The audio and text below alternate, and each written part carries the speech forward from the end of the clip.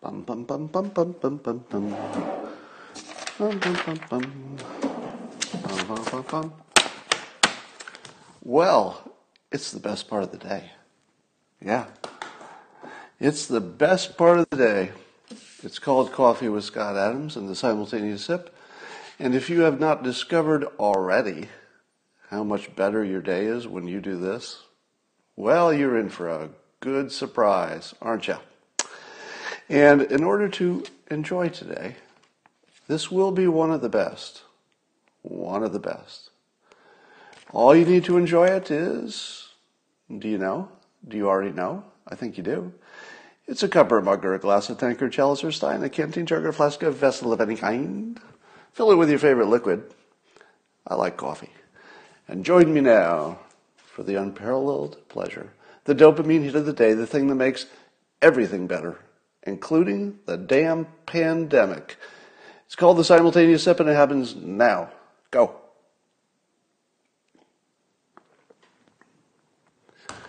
Well, as I promised you on Twitter and in the title of this Periscope, today I will create a bubble reality around you.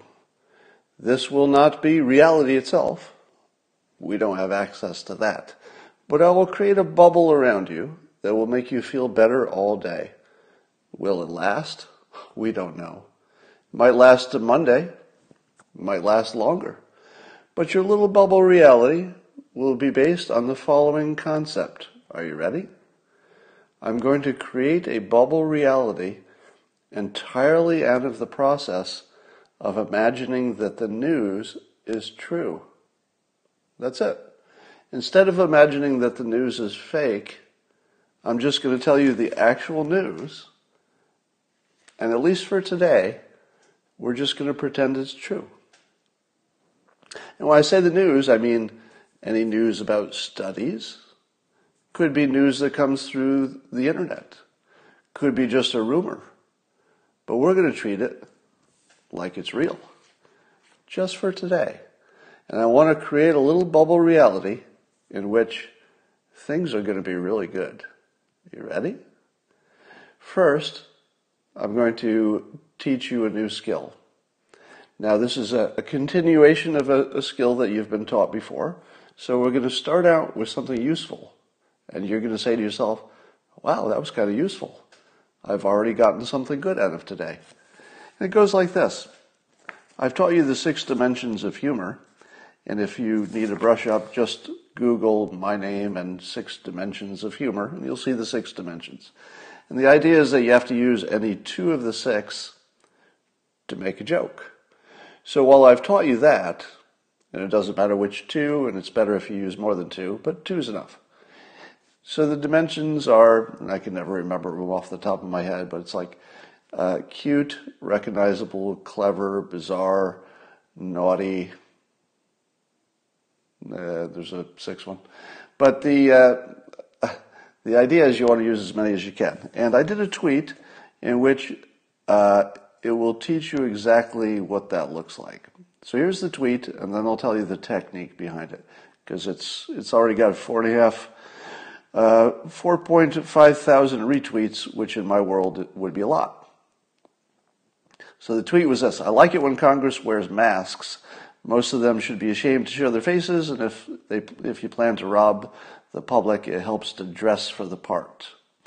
Now, the first thing you need to know about this joke is that I almost didn't write it. Because I thought of it, and then I wrote it down, and I looked at it, and I said, this is not really edgy. It's sort of just right down that fat middle where I'm just saying what people want to hear. And I thought to myself, I'm a professional. I feel like as a professional, I could do better than this joke. And then you know what happened? And then I thought back to a moment in 1990 when I was giving a presentation to a bunch of newspaper editors, and I was talking about the new Dilbert comic that was relatively new at the time. And, no, it wasn't 1990. It was, it was about 1990. And I was telling them, how great Dilbert was so that they would add it to the newspapers. So basically it was like a marketing event for me, but I was a speaker at an editor's event. I was just making sure that they knew who I was. And at the end of my presentation, a man I didn't recognize stood up in the question period, and instead of a question, he had a comment. And his comment was that my cartoon, the samples that I'd shown him up front, he said, "What you have there is a cartoonist's cartoon."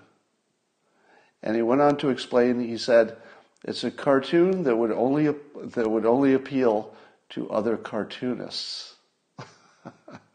Can you imagine that?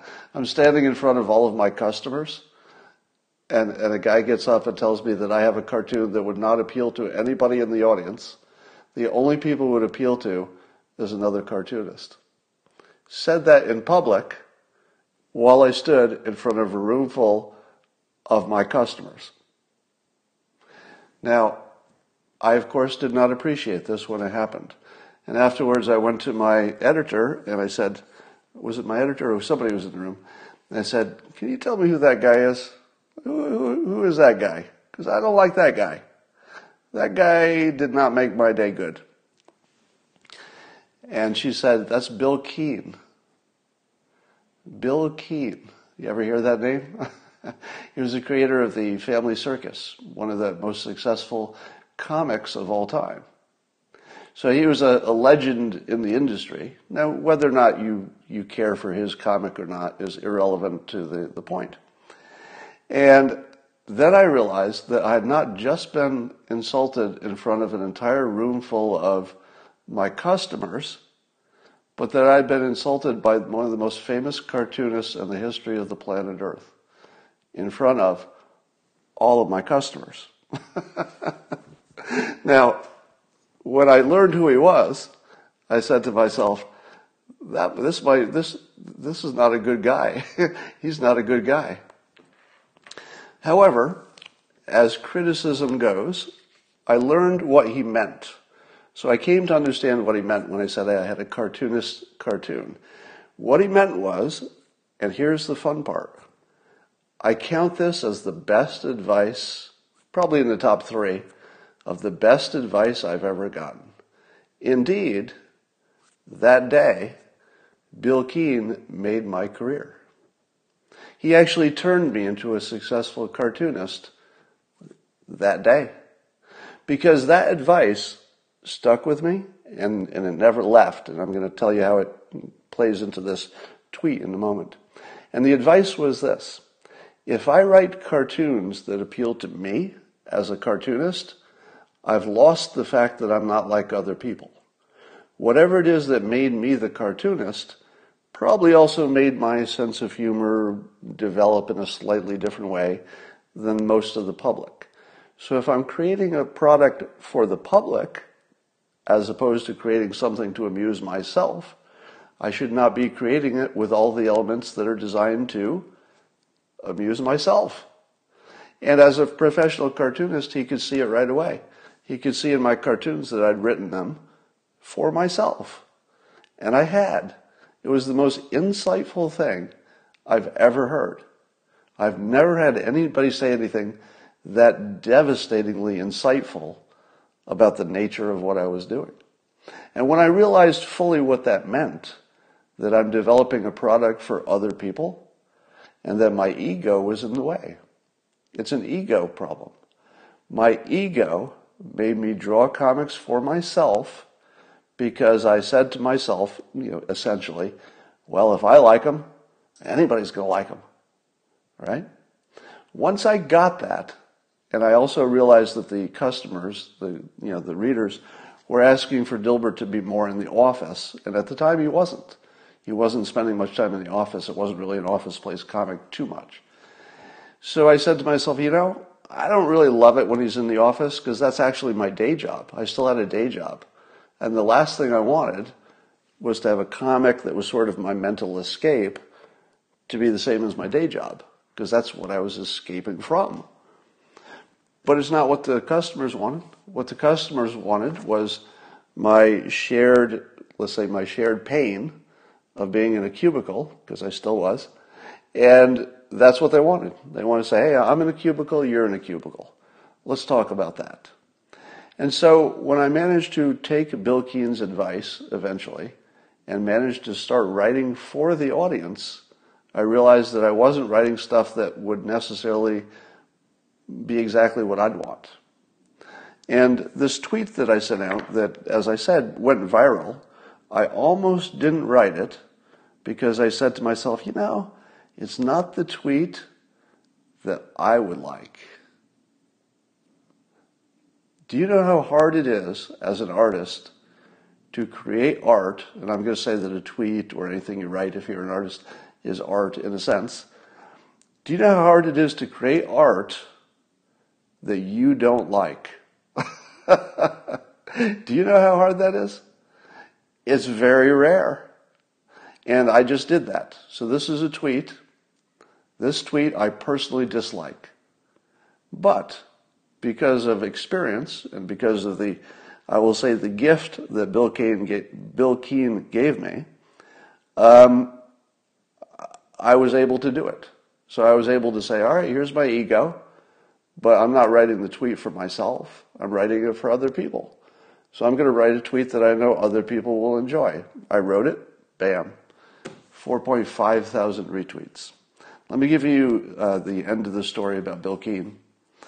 So I was, of course, I was one of the young cartoonists at the time who made fun of the family circus for being, I always say circle.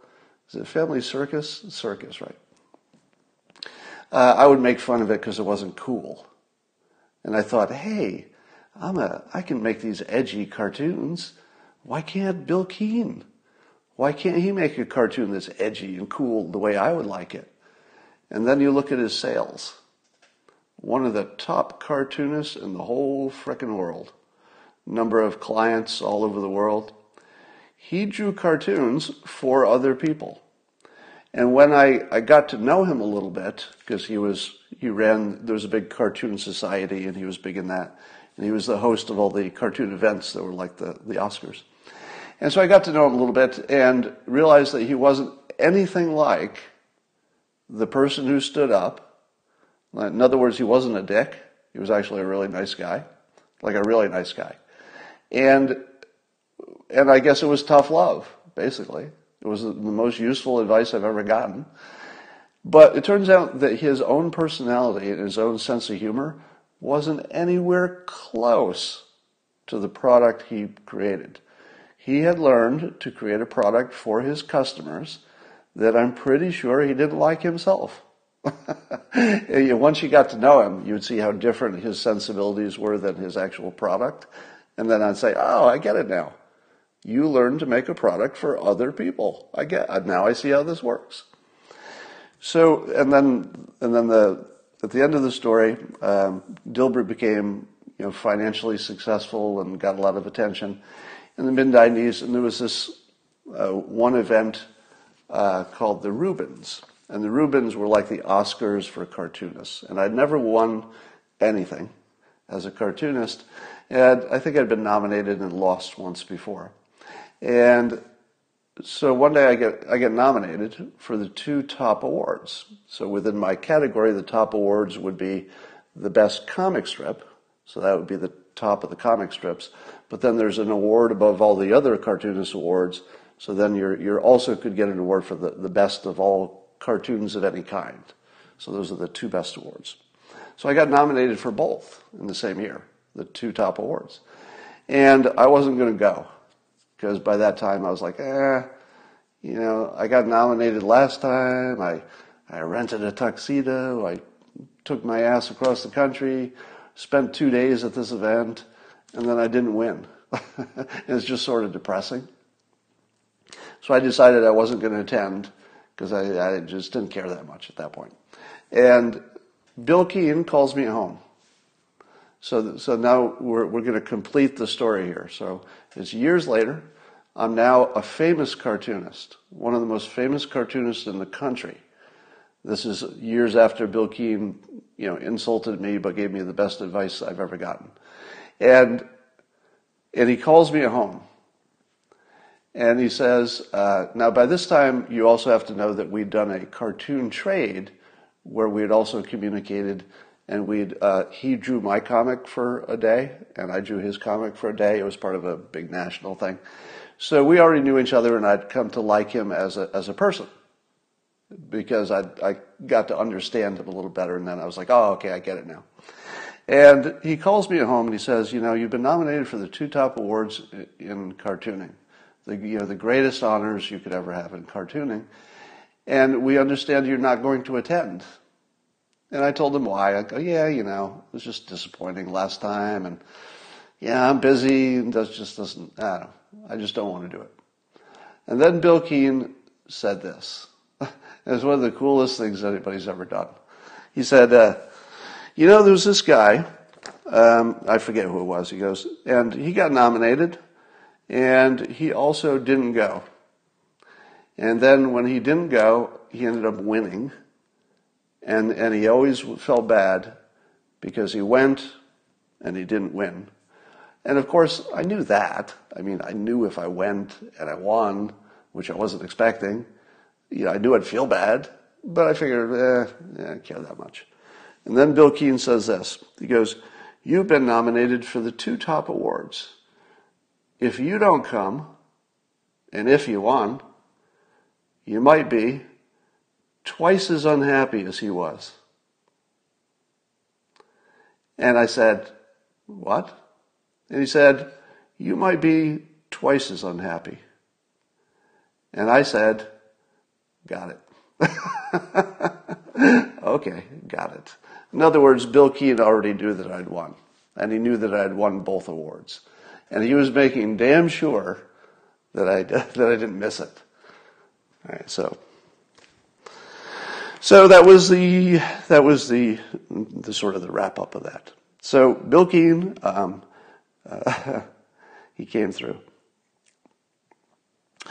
So that's that. Here's a question for you. Here's a suggestion for you. Do you ever wonder about your digital assistants listening to you all day? So your digital assistants are, listening to all your conversations, allegedly, or are they actually listening? Is your phone listening to you? Is my Amazon digital assistant listening to me right now? Well, you worry about that, don't you? So here's my recommendation to you. Here's what I do. Randomly during the day, I confess to crimes that I didn't do. Because if I could get enough body of work into the digital assistant, then someday when it accuses me of a crime I did do, and they check the records and they say, look, right here, we were recording you the whole time, and that we found this record, and it says you did kill that guy. And I'm going to say, really? Oh, really? You believe that because I said it in the room and it got picked up on my digital assistant? Well, if you'll go back and check the records, I believe you'll also find my confession for killing JFK. I believe you'll also find my statement that I have DNA from Bigfoot. You will also find that I went fishing and caught the Loch Ness Monster. So, let's put them in context, shall we? So that's my advice to you. All day long, you should just admit to crimes. Occasionally, you should scream as though you're doing a domestic abuse situation. You should stage every possible crime that you might later be accused of. So you've got a big body of fakes. And then somebody says, well, it's right there in your own voice. Oh, yeah? Let me show you something else that's in my voice. Context, bitch. All right. There is some breaking news. The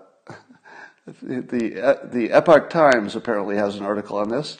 Turns out that, speaking of surveillance, turns out that maybe Flynn was not unmasked. What?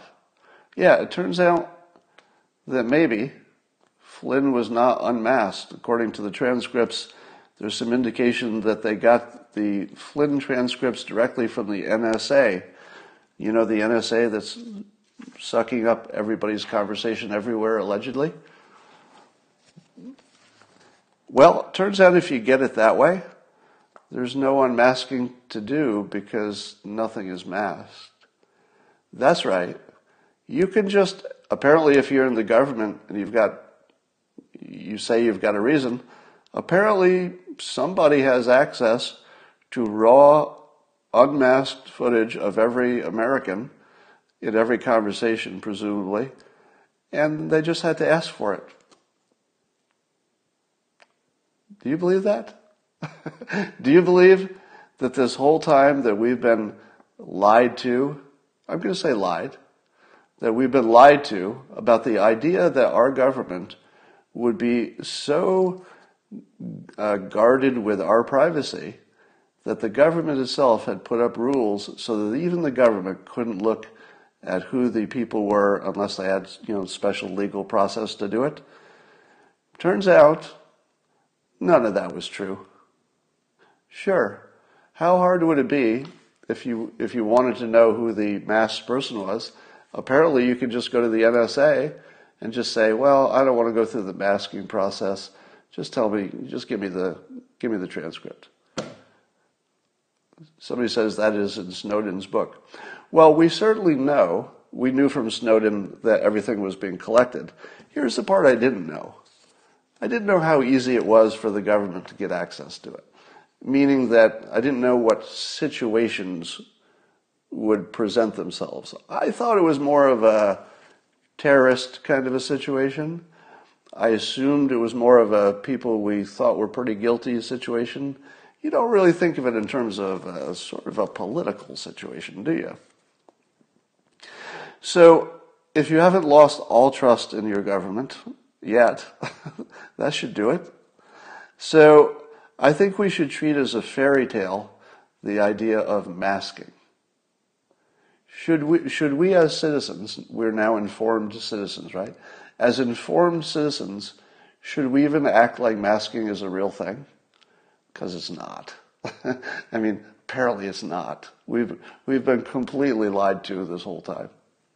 So let's watch that story develop. All right, so I promised you I would create a bubble reality in which you can live in it happily. The bubble reality will last at least today, and I'm going to build this bubble reality using nothing but the news, including stuff that comes across the internet, and I'm just going to treat it all like it's true. Okay? Just going to treat it all like it's true and watch this bubble reality form around you. Well, it might not be permanent, but you'll like it today. Number one, have you noticed that for every business that is actually open, and of course that isn't that many, doesn't it seem like a lot of the businesses that are open have more demand than they can handle? Think about it. If you were to open a restaurant today in my town, you would have way more demand than you can handle because there aren't that many open. That is really good news. Pretty much everything that's open has plenty of demand. So as long as demand is driving reopenings, that's good news. And as I've said, half of the country, or something like it, didn't actually lose money. Something like half of the country made money somehow, because they still got paid, but they didn't have much in the way of expenses for 3 months. So weirdly, half of the country is ready to spend. And I feel like when businesses reopen, they're going to be surprised. Were you surprised that the cruise ships are already overbooked for next year? The cruise ships. If you were to guess one thing that should not be overbooked for next year, top of my list would be cruise ships. But even they are booked. People have money. Not everybody. It's like half the country. But the half that has the money, they're looking to spend that money. That's good news. So that's the first part of your bubble I'm going to form. The first part is that the recovery is looking pretty good. It's looking pretty good. And, the potential recovery. The other thing is, weren't you panicked about all this money we're printing? Hey, we can't just print trillions of dollars. But the more I hear from experts who sort of understand that world of printing money and monetary policy and debt, it turns out that maybe we can. It turns out that in this very unique situation, which is unlike any other situation, it might be the only situation where you can actually print trillions of dollars. So we did. Have you noticed what's missing? Here's a dog that's not barking. Where's the dog barking on television where there's an economics expert, an economist, who's saying, yeah, I know it's an emergency and we printed all this money, but we're definitely doomed because of that. Where's that guy? Where's that woman, right? Isn't that conspicuously missing? It's conspicuously missing because every situation has a person on the other side. Name one other situation in the news that doesn't have an expert on the other side saying that, it's all doom, you can't do this, it's a big mistake. Have you seen one economist, an actual qualified person, go on the news and say, look, I got to raise my hand.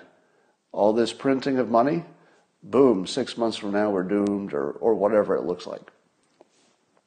And somebody says, Peter Schiff. Well, I'm going to reserve my comment about that. No, I'm going to give a comment about that. What you have to watch out for is somebody who's famous for making a right call in the past. All right? If somebody's made the correct call in the past, they have an incentive to try to get another big one right. So I'm always a little distrustful of the person who got that big call in the past right and became famous for it. It's sort of the person I trust the least. Now, watch out for the people also who don't know the difference between printing money and debt. So everybody says Peter Schiff, yeah. Peter Schiff is Mr. Doom. So I haven't seen him on television. Has he been on CNBC?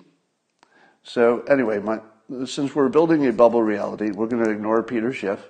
And I'm going to say that it does seem to me, that the majority of economists are not panicked about it. Otherwise, you'd see them on the TV. So the first thing is we probably can print money. It'll have some cost later, but it looks like at the moment, it looks like we can handle it. We'll have plenty of demand. We've got plenty of people ready to spend. Here's the other good news. There has been a burst of entrepreneurial energy that you're really going to see coming to fruition. You can already see all the seeds, but people have rethought everything. That from the bottom up, people have rethought, how do we commute, learn, do online education, everything. And there's going to be a burst of entrepreneurial energy, maybe like we've never seen. Maybe since the internet was new, but even that was slower than what we're going to see. This might forever be referred to as some great entrepreneurial wave. I think historically we'll look back and say something happened in 2020 that wasn't just the virus. There was something about the whole way we think about risk, the whole way we build businesses, the whole way we operate as a civilization. And that is going to drive an amazing amount of economic activity. Now let's talk about the health parts. All right. So far I've made my argument that the economy is actually going to be not just good, but if I had to put a bet on it, it'll be good in a way we've never even seen it that good. I believe that the golden age is about to be unlocked, and that this is the third act to the golden age. It's the thing that made you say, my God, I don't know if we can get there. Everything just fell apart. But it didn't. Because we can actually rebuild this and pretty quickly. And all the parts are there. So let me talk about the health part. And here's the fun part. Oh, and also I'll throw onto the economic part that we'll certainly be pulling our supply chains back from China. The pulling of the supply chains back and the reinvigoration of manufacturing in this country is guaranteed to be a long-term economic benefit. I mean, it's almost certain that that's going to be a good thing. So you got that going too. All right, here are some things I've seen today. So I saw a thread that I tweeted. You can take a look at it. It's in my Twitter feed, in which there was a recent study that said hydroxychloroquine didn't make any difference. And this individual, I don't know much about him, but he dug into the study and found out that you had to really try hard to make it look like it didn't work. And the trick that they used, I don't know why, but the trick they used to make the hydroxychloroquine look like it didn't work was they lumped together two types of different outcomes. People who got put on ventilators and then people who actually died. So people who went on ventilators and didn't die were added together with people who did die. What? Why would you add together people who didn't die with people who did die and then try to come up with a result? Now, remember, if somebody else looked at this critic, they might say, no, the critic is wrong. The study was right the way they did it. But that's not what we're doing today. Today what we're doing is I'm forming a bubble reality in which this is true. So what's true, just for the bubble reality, not the real reality, we can't see that one, but the bubble reality for today is that the studies saying hydroxychloroquine don't work are bogus. And here's a perfect example, because the study itself clearly shows it did.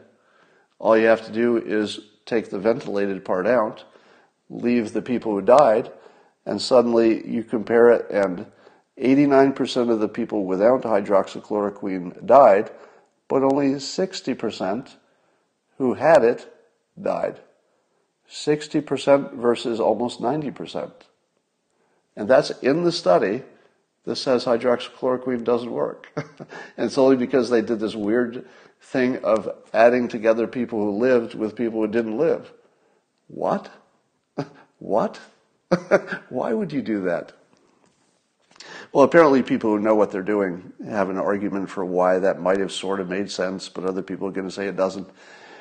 So let us accept in our bubble reality that hydroxychloroquine does work, and this study actually was the worst situation, which is they waited until people were already in bad shape. So this was only for people who were in bad shape. And the whole point of hydroxychloroquine is that you add it to the zinc, you give it to people early, and they don't get bad in the first place. So the first part of the bubble, I'm going to say that hydroxychloroquine reduces deaths by 30%. Is that true? Doesn't matter, because this is a bubble reality. Does it seem like it could be true? I'd say absolutely yes. If you told me that the truth is that hydroxychloroquine, if administered early on, reduced ultimate deaths by 30%, I would say to you, that feels true. It's not proven true by science, and that's what you have to wait for. But we're in a bubble reality today. We're just going to feel good for today, so it's true for today. All right, so that's 30% benefit right off the top there. Then, another study out of Northwestern University. Researchers looked at data from 10 countries, and they found this correlation. Turns out that wherever there's low vitamin D, they have bad outcomes. So have you ever heard that before? That's right. Turns out that there's another study showing a very strong correlation. And in fact, the correlation is so strong, something like 50% more likely to have trouble if you've got low vitamin D. 50%. Now, again, you have to watch out for the correlation versus causation. So just because people had low vitamin D, it doesn't mean that's what caused them to have problems. Could be a correlation. But given that we know vitamin D is implicated in your entire immune response and good health in general, I'm going to accept it as true. So now we have two things we're accepting as true for today anyway. One is that if you boost your vitamin D, and I expect all of you have done that by now, all of you should have looked at your vitamin D, said, what's my situation? Is my skin light or dark? Am I in the sun? Where do I live? Can I supplement? You should have all done that by now. So you've all taken your vitamin D by now, or you'll do it by the end of today, and you've lowered your risk by 50%. Does the science say that? No. The science does not say that, but it's suggesting it. It's sort of hinting, maybe it might be in that direction. So now we've got a 30% reduction from the hydroxychloroquine. We've got a 50% reduction in risk from just vitamin D. Two cheap, widely available things. All right? How's your bubble so far? You've got an economy that almost certainly will recover in ridiculously well. I mean, I think 2021 is going to be for the history books, honestly. I'm very much with Trump on that. All right, here's another one. It turns out that there's a blood test you can do, and if you find that people have a certain kind of blood situation, I guess it's their LDH, with 90% accuracy, you can study people's LDH and their, HSCRP, it's another marker in your blood, and with 90% effectiveness, they can tell if you're going to have a bad outcome. 90% effectiveness, they can test your blood ahead of time, before you even have the coronavirus. And they can tell if you're in the 10% who's going to have a bad problem. Now, how hard is it to test your LDH? Probably most of you already have that test, right? So somebody says LDH is indicative of comorbidity. Well, I don't know about that. Certainly could be true. But suppose it's true. Remember, today is Bubble Reality Day. We accept all studies as true just for today. Let's say it's true that we have a simple blood test, which in fact I think most people have already taken. I think I could log on to my healthcare account and see my LDH, right? And I know it's in a good range, so I'm not worried about it. So now you have your LDH, which even if changing your LDH doesn't change your risk, it tells you if you have risk, and then look at my Twitter feeds. So if you're looking for any studies or anything, the ones I'm mentioning, I tweeted today. So it'd be toward the top of the Twitter feed. So you got that, all right? So you got vitamin D, cuts the risk in half. You've got hydroxychloroquine, maybe cuts the risk by 30%.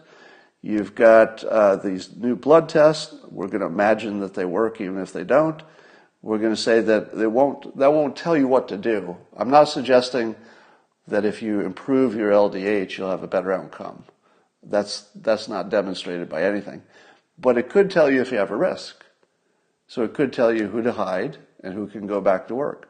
Imagine if you could know, with 90% effectiveness, who can go back to work. Big difference, right?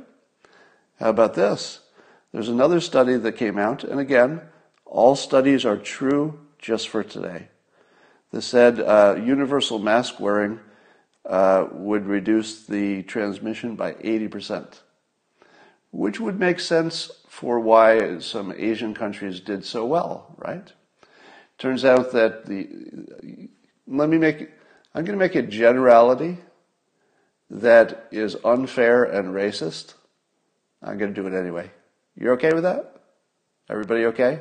I'm going to say something that sounds racist. Just see if you can deal with it, okay? Asian countries, my guess, and I'm looking for a fact check here. So if you want to just say, Scott, what kind of an idiot are you? That's just a racist stereotype. That's not true at all. So fact check me on this.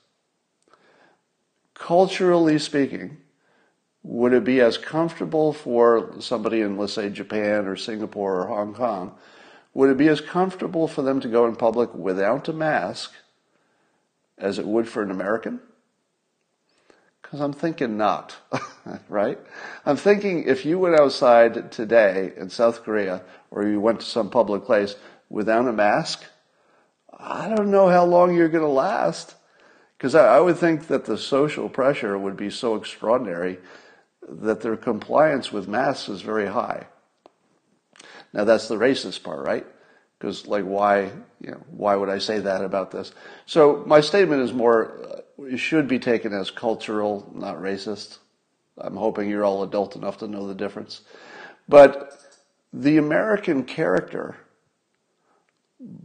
by a historical norm, the normal American, when they hear that the law or the rule is you have to do something, what does every American instinctively want to do the day they're told they can't do something? The moment you hear that you're not supposed to do it, if you're an American, you say, I'm going to do some of that. I'm going to do that. What do you mean I can't do that? Have you heard of freedom? Have you heard of the Constitution? What do you mean I have to wear a mask? How about I'm not going to wear a mask because you told me I have to? How about that? How about I'm not only going to not wear a mask, I'm going to go on TV without my mask. I'm going to tell other people not to wear a mask. Will I die? Yeah, I might. Yeah, it might kill me. Might actually be dangerous for other people too. But freedom. So am I right to say that the American character just automatically rejects authority, and so you wouldn't expect a good, as good an uptake of masks? All right, let's put it together. So Americans certainly can wear masks if we decide we want to. Are you in? Americans will reject being told by their government to do anything. Just automatically. We reject it. But we certainly will do things we think are good ideas, right? If our government just told us something that's a good idea, and we looked at it and said, oh, that's just a good idea, we'll do it, even if it's hard. Here's another thing that's part of the American character, I'd like to say. I mean, nothing's universal, right?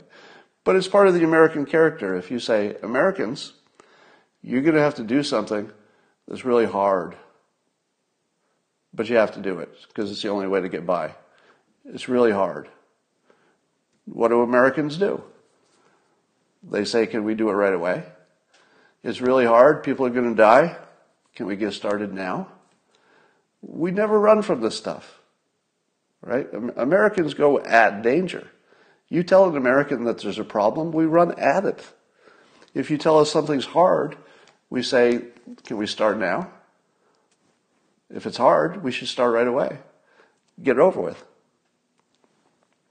So, put it all together. Masks, 80% effective. Let's say the American public buys into the truth of it. Now it's not the government telling them to wear a mask. That's different. Government tells me to wear a mask? Maybe yes, maybe no. But if the data tells me to wear a mask, and it's hard, I'm going to wear a mask. I don't care it's hard. I'm an American. If it's hard, I'm going to do it anyway. And I'm going to do it sooner because it's hard. All right. So you got your hydrochloroquine, takes 30% off, allegedly. You got your vitamin D, 50% off. You got your blood test, it'll tell you 90% likelihood. You got your mask, it'll be 80% effective. You've got your social distancing. You've got your reopenings happening. You've got your New York. New York is looking at Memorial Day. Memorial Day is 12 days away, 13 days away. Can you make it 2 more weeks? Can the public make it 2 more weeks without everything breaking? We can. We absolutely can. I'm very much a big fan of what I would call the productive friction in society. The most productive friction you've ever seen is the conversation between going back to work sooner and not going back to work sooner. When I see people fighting hard on both sides of that, really digging in to make their argument for both sides, that makes me happy. If you're saying to yourself, I wanted one side to win, I don't think that's your most enlightened view. Your best situation is that those two sides are fighting it out in public and you're slowly moving in the direction that makes sense. You want a productive friction there. You want people on both sides of that argument. And you want really capable people arguing both sides. That's what we need. You don't need a winner. You need a fight. Because when this is done, you want to know that this was totally, rinsed out, turned around, turned inside out. You want to know that we fought over it. You want to know that the best people were involved. You want to know that we disagreed. You want to know that we turned over every rock. You want to know that we really fought over this. Then if we fought over it, it's more credible. Even if we got it wrong. We'll always argue that we should have done it a different way. That's also part of our national character. We'll always argue that it was wrong. But the fighting is what makes it credible. And I would argue that the fighting, if you will, has been really a credit to the population. I would say that the way, let me give you some context. Early on, when this situation was breaking, a very smart person in my world was telling me this could go to the point where the military is just running the country, a complete breakdown of society. Could have happened. It was entirely possible that the direction this would go was a complete breakdown of civilization. That was not out of the question. But let's just talk about Americans, because I just have more knowledge of that group. Let's talk about Americans. How did Americans respond when put in a situation that if they'd acted wrong, civilization would have been destroyed? They had protests. How many people fired their weapons at protests so far? The protests about opening up? Zero people. How many stories of something like violence have you heard from a protest itself? Not from individuals being arrested in ways that you wish you'd never seen, but at the protests. How about zero? How many people have gone hungry because other people were not willing to do whatever they needed to make sure that the hungry got fed? Zero. Have you heard of anybody who starved? Because the people who were not starving did the right thing. They said, whoa, hold on. We've got a whole bunch of people who might starve. Drop everything. We got to feed people. And we succeeded. If you look at each challenge that this is presented, can you get enough ventilators? Can you get enough PPE? Can we get money to people? Can we feed them? Can we keep them alive? Can we keep the hospitals from crashing? Guess what? We succeeded on every one of those things. Every one of those things we succeeded at. Handily. We succeeded with room to spare on everything. Now, of course, testing, just takes a while to get up and running. I'm not going to be the guy who says that we failed at testing. It is unambiguously true there should have been more. It should have been in terms of we wish there had been more. I'm not going to say should have been. Because some things just take a while. And I would guess that the things we're doing for testing are incredible. And I would say that when this is done, we're close enough to the end game now where I'm going to make you a prediction that I will live and die by, and I feel completely confident of this. We're close enough to the end line with enough stuff opening up and something that looks like a plan. We're close enough that the odds of civilization just going to hell now in these last few weeks, zero. Our risk of total collapse, in my opinion, had just reached zero. And the reason is we're too close to the end line. Nobody gives up the race when they're a few steps from the finish line, because we have plenty left in reserve. We're not even close to beaten. We're basically climbing on top of this virus like nobody's ever climbed on top of anything. I mean, we're we're getting on top of this thing, and it's working. So here's the thing. I declare that the economy has a 100% chance of recovering in a spectacular way. 2021 will be the time that we see that comes true. I declare that the combination of all these little things we're doing to beat the virus are right at the point where we're just going to climb on top of this frickin' thing. And I think that the once we're on top of it, it's going to look good. All right, so that is my bubble reality. Economy, made it. I'm declaring. This is a big deal, by the way. If this doesn't make you feel good, you're not in the bubble yet. But get in the bubble with me. It is my opinion that the risk, the catastrophic risk to the economy is actually over. It's actually over. Certainly a risk to how quickly we come back. Tons of risk for individuals who need to be, we need to do what we can to make sure everybody who got the worst of this, gets a hand up. But do we know that we are those people? Have we learned that we will take care of each other? Yes, we have. We have learned that if people need this ongoing help, we have learned unambiguously that the rest of the country, the rest of the world, apparently, will do what it needs to do. So your risk of starvation is zero. Your risk that the economy will be catastrophically damaged, I put it zero. The risk that we won't open up in some kind of a staggered, faltering fashion over the next 3 months, zero. We are going to open up.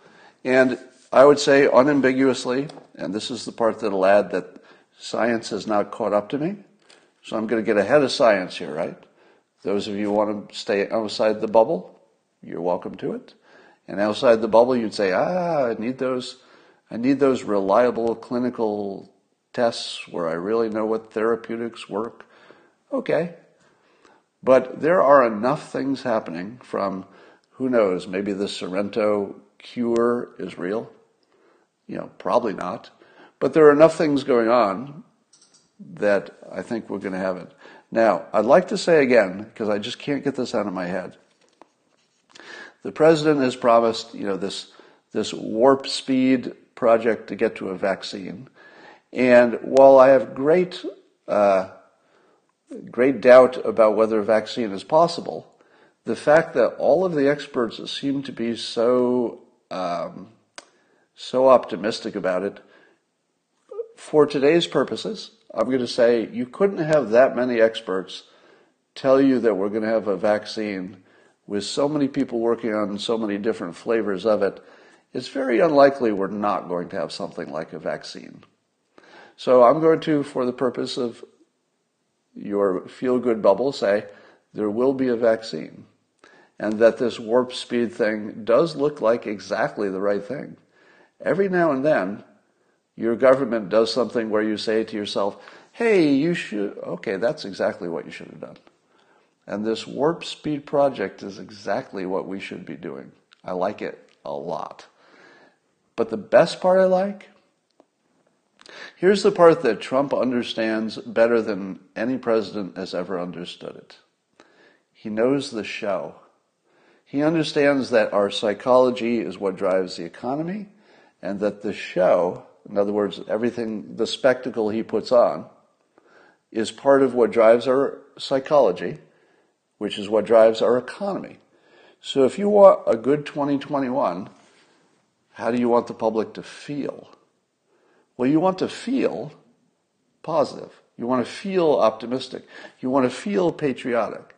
You want to feel like you're building, like you're coming back from something. You want to feel victorious. So what does the president come up with? That the day we have enough of this vaccine, let's say we get the vaccine, we're going to say it does happen because this is Optimism Day. He's going to use the U.S. military to deliver it using every plane, every plane, boat, and truck. Now, what will that do to your psychology? How will you feel watching the U.S. military deploying to, every town and city in the United States with life-saving vaccines that are designed for the most vulnerable first, taking care of the seniors first and vulnerable populations? How will you feel when that's the news? Because the news, it's going to be very visual, which is what the president does best. I mean, he knows visual. He's just so good at that. How are you going to feel about that? Somebody says, I'd feel the country is broke. I'll bet you wouldn't, because the country is, even the news will frame this as a positive development. I've got a feeling that you are going to feel so good about this that good feeling will actually boost the economy, that it will be that effective. Rarely could you ever imagine there could be let's say an event or a spectacle or something that could have that much effect on the national mood. But that, whoever came up with the idea of the military delivering this, it's just brilliant. It really is. I'd like to think it was Trump, because it's right in his wheelhouse. All right, so that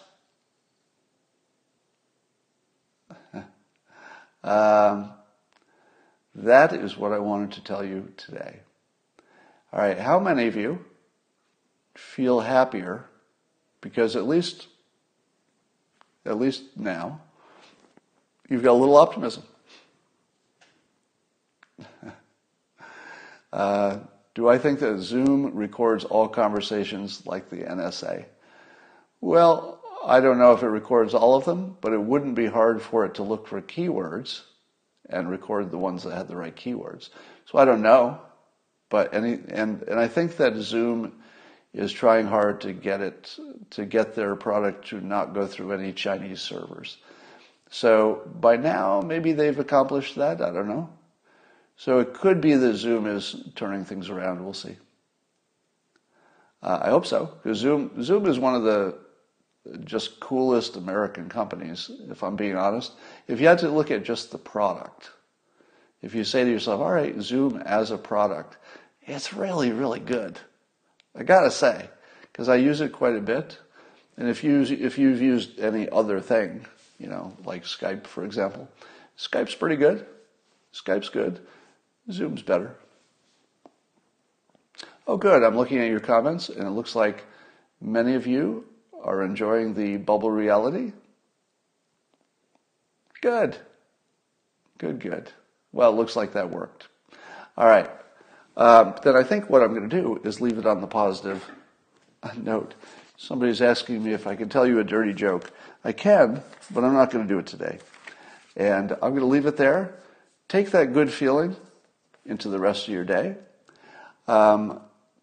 Be aware that you've created a subjective reality, but you can enjoy it for today, because what were you going to do about the coronavirus today anyway? Might as well enjoy your day. That's all. For now, I'll talk to you tonight.